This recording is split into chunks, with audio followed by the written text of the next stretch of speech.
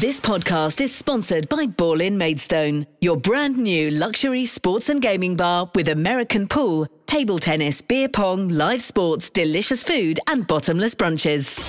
Kent Online News. News you can trust. This is the Kent Online Podcast. Nicola Everett. Hello, hope you're okay. Thanks ever so much for downloading today's podcast. It's Friday, January the 28th, and we're starting today with a bit of confusion over whether or not a planned rise in national insurance will go ahead in April. There are calls for the hike to be scrapped because of fears it'll force inflation up even further, and that will increase prices in shops even more. It's also being reported the Prime Minister could delay the move to try and win back support. But one government minister insists the tax will go up as planned because it's been signed off by MPs. So all a bit of a muddle then, and very unclear as to what exactly is going to happen. Will we end up having to pay more? And indeed, can we afford it? Well, this was the topic of conversation on the Lowdown on our Facebook Live last night. Tudor Price is from the Kent Invicta Chamber of Commerce. He was chatting to Leisha and doesn't reckon it'll be good for businesses or their staff. No one likes to pay more tax. But in this situation, I think it's the timing is not good. I think we recognise that, a lot of money's been spent and the coffers need to be sort of refilled, and that's understandable. But we could do with a delay on this because, of course, it's not just the employee that's paying 1.25. The employer has a contribution to make as well, on top of what they take from the employee and pass on to the taxman. So this is a hit on top of that. Plus, we're under pressure from wages at the moment. Most employers are having to look at the cost of inflation, what they're paying their staff, and therefore sort of trying to make that up to sort of try and help them sort of meet the cost of living. So you've got a cost of living increase on wages. You've also then got competitive environments where staff are being sort of tempted away. So you're having to maybe up your salary bill to try and make sure you retain staff. Plus, of course, you've got all the issues of the pandemic and some of the disruption that's caused, supply chain. And now there's going to be another tax in April. Not right now. Do you know that'd be the worst possible thing we could do? A bit of a delay. Just we're in the very, very fragile stage of recovery post-pandemic. I understand the need for it, but right now is just not good timing. Peter Taylor-Gooby is a trustee at Canterbury Foodbank and joined the panel of experts. I think this is the wrong tax and it's at the wrong time. Just remember, the national insurance increase is an emergency tax for 1 year. After a year, it changes into a tax that will be directed to social care. And we urgently need more money in social care, but we urgently need more money in all sorts of areas. And what we have to do is think carefully about the whole tax system. I would be keen on extra taxation on very wealthy people. They're the group that's done best in the last 10 years. They've got the broadest shoulders. They should pay something back. What we've been seeing, well, really over the whole period of the pandemic, has been that there are more and more people who would normally just about get by on low pay. And increasingly, work's been so disrupted through the pandemic that they're coming to us. But what we're noticing now is that we've actually got more people coming to us than we've ever had before. We gave out 11,000 meals, roughly, in December. That's the highest level we've ever had. And there seems no end to it. More and more people come. And we've had benefit cuts. £20 a week last October, and then we've got benefit freeze on universal credit with a very low increase next year. Pensions are not going up fast enough to keep pace with food prices and fuel prices. Then we've got all the cost of living hikes coming along. And this is an extra tax that's going to hit people on low earnings. You can still watch that episode in full by heading to our Facebook page, where you can still leave a comment as well. We will, of course, keep you updated with any further developments, and you can get the latest national news by heading to that section of Kent Online. Kent Online News. Other top stories today, and a Snodland woman who subjected her neighbours to threats and abuse on a daily basis has been jailed for a year. 57-year-old Carol Ann Cousins from St Benedict Road has also been banned from walking past one of her victims' homes. A court heard she has an alcohol dependency problem and had previously breached an order to stay away from a neighbour. A Maidstone man's been jailed for 9 months following a high-speed police chase in Cambridgeshire. The 27-year-old tried to get away from officers who were called to reports of hare coursing on Boxing Day. He forced other cars off the road and reached speeds of up to 90 miles per hour before being arrested. The Home Office has admitted unlawfully confiscating the phones of asylum seekers who've crossed the Channel to Kent. 3 men from Iraq and Iran have brought a case to the High Court, claiming there was a secret blanket policy to seize mobiles from those arriving on small boats and download the data from them. Well, officials are also accused of bullying people into handing over their PIN numbers, and the case is continuing. Now, if you've driven on the A249 near Sittingbourne recently, chances are you've probably noticed the huge amount of work being done to change the layout of the Stockbury roundabout. Certainly not hard to miss the huge amount of trees that have come down. Well, residents say the £92 million project is causing gridlock on rural roads. In fact, part of the A249 is due to be shut again this weekend, so utility pipes can be moved. Although last weekend's closure was called off at the last minute because of health and safety concerns, causing even further delays and a fair bit of confusion. Well, Gordon Henderson is the MP for Sittingbourne and Sheppey. He's been speaking to Tom from our colleagues at KMTV. For as long as I've been Member of Parliament and beyond, there have been huge problems on the A249 on the stretch leading up to the Stockbury roundabout, and horrendous congestion all the time, not just at peak rush hour times. All day there's problems, and I've been pushing for years to get something done, and I'm delighted that now work has started on putting a flyover over that roundabout, which will greatly help to improve the situation on the A249 generally, and that stretch of it in particular. And what I would say to those people who have been inconvenienced at the moment, and I know there are some of them have been inconvenienced. There is no gain without pain on these things. And unfortunately, we've been through a similar exercise some years ago when they built the Sheppey crossing, and for a couple of years there were huge problems getting on and off the Isle of Sheppey. But once it's completed, is far better, and that's what's going to happen with the Stockbury roundabout. Once it gets completed, so we're talking winter 2024, that's what the signs say on the roundabout. What would be the advantages for the local area? Well, it will help the traffic flow, because one of the problems at the Stockbury roundabout are the traffic lights there, and if we can increase the flow of traffic, the north-south flow from Sittingbourne to Maidstone and back again, that will remove a lot of the traffic actually at that roundabout. And I would hope will enable Highways England to remove the traffic lights, because there won't be any need for it. Well, this weekend, the A249 is going to be closed northbound between the Stockbury and Quay Street roundabouts, and the overall work is due to be completed in the winter of 2024. And staying with some roadworks, because a year's worth are underway to move the Operation Brock concrete barrier on the M20. Speed and lane restrictions will come into force tonight as it's relocated from the hard shoulder to the central reservation, and other upgrade work is done at the same time. So from 8 tonight until 6 tomorrow morning, the motorway will be closed in both directions between junction 9 for Ashford and 8 for Leeds Castle. Details of the diversion route for that one are at Kent Online. And if you are heading out onto the roads this weekend, you'll need to know that changes to the highway code come into force. From tomorrow, if drivers are turning into a junction and a pedestrian is waiting to cross the road, it's the vehicle that has to give way. Meantime, cyclists can now ride in the centre of a lane to make themselves more visible.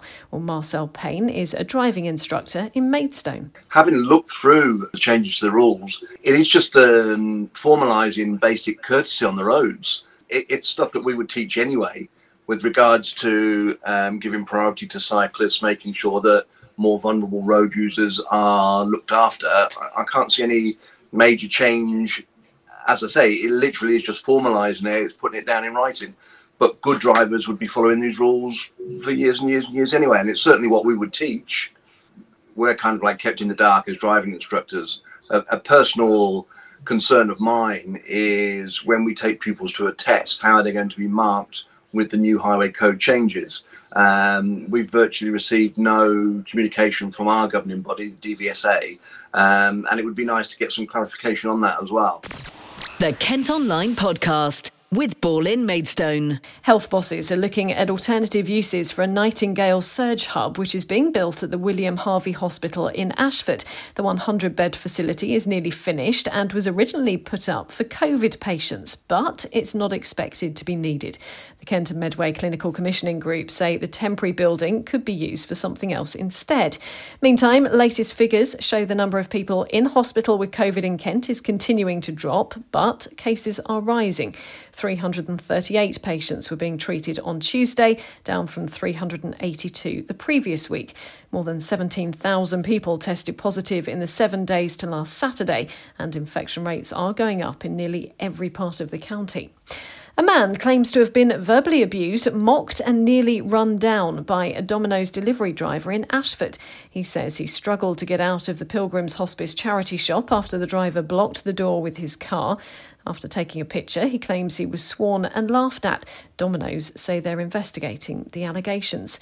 Kent Strictly winner Rose Ayling-Ellis is backing calls for British Sign Language to be a legally recognised language.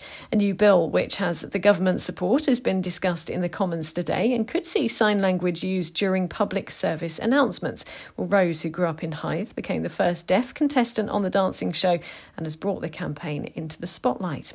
A group of volunteers in Gravesham are working with the Home Office to find a refugee family that could relocate to the area to start a new life. The Refugee Welcome Group are hoping to encourage a local landlord to make a 3 or 4 bedroom home available to rent at local authority rates. They also need to raise £12,000 to provide the family with long-term support.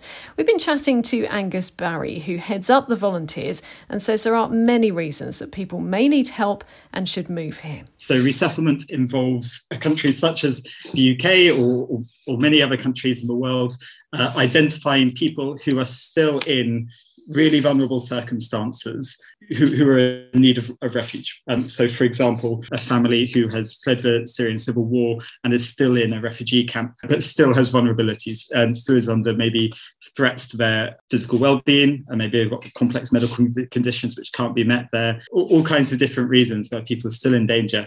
Would you be able to tell me sort of exactly, where the refugees you help the family will go with the money that you're trying to raise to help resettle them? What exactly, would they stay in Gravesham? Where would they go? They would stay in Gravesham. We would find them accommodation for the first 2 years, but that's paid through actual local housing allowance. So the money would be things for translators, English lessons, furnishing the house. We've got some space in our budget for providing training for people finding a new occupation, so that they can move into work. Yeah, I think it's really interesting, what you said, because I think lots of people would look at this on the surface and think you're just going to, get this family and place them in the middle of Gravesham and leave them to it. But it's really about getting them involved in the community and making sure that they can make this a long-term position for them, isn't it? Exactly. So resettlement can be a really powerful thing, and people can make have a new life in security and safety, but there's a lot of work to be done in terms of supporting them do that. But they might have come from quite traumatic circumstances. They probably have. There's a huge culture shock usually in terms of getting to know, everything from whether to shop at Waitrose or Asda, what the difference is there, own brand versus not own brand. Our group will take them around on their first shopping trips, take them to job centres, explain what universal credit is. I mean, if you watch, you could think about, the last thing you did before watching this video, and then think about if you had no experience of English society before that, what would you need explained to you and help through that process. So I guess over a year we'll try and help them become more independent and integrated, so they've got control over their lives, but the support to understand how to thrive in our community. As part of the national programme, so far around 450 refugees have been welcomed to the country. Kent Online reports. Controversial plans to build 12 beach huts near Whitstable have been scrapped. There was a massive public backlash over the council's idea to put them along the slopes of Marine Crescent in Tankerton. Residents were worried it would have spoiled a beautiful part of the seafront. Elsewhere, the next stage of a controversial seafront development near Folkestone has been given the green light. 150 homes and a leisure centre are due to be built at Prince's Parade in Hythe.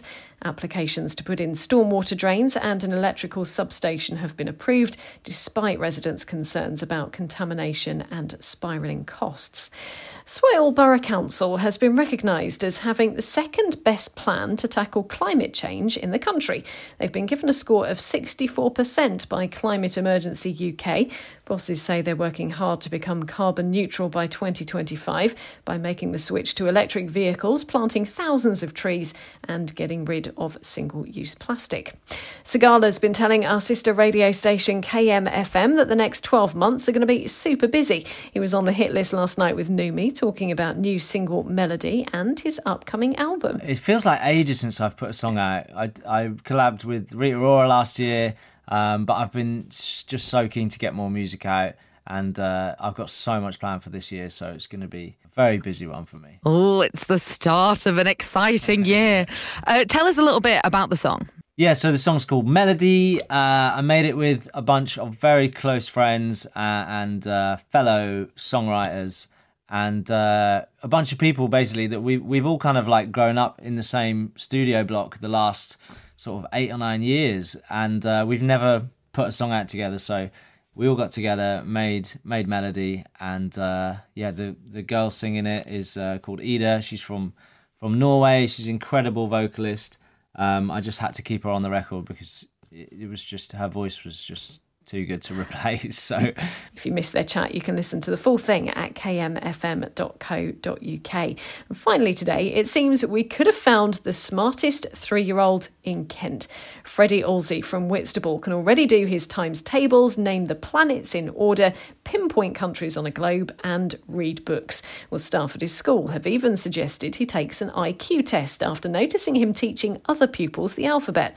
We've been to meet Freddie and his mum Rachel. Of the planets from the sun: Mercury, Venus, Earth, Mars, Jupiter, Saturn, Uranus, Neptune, Pluto. Well done, very good.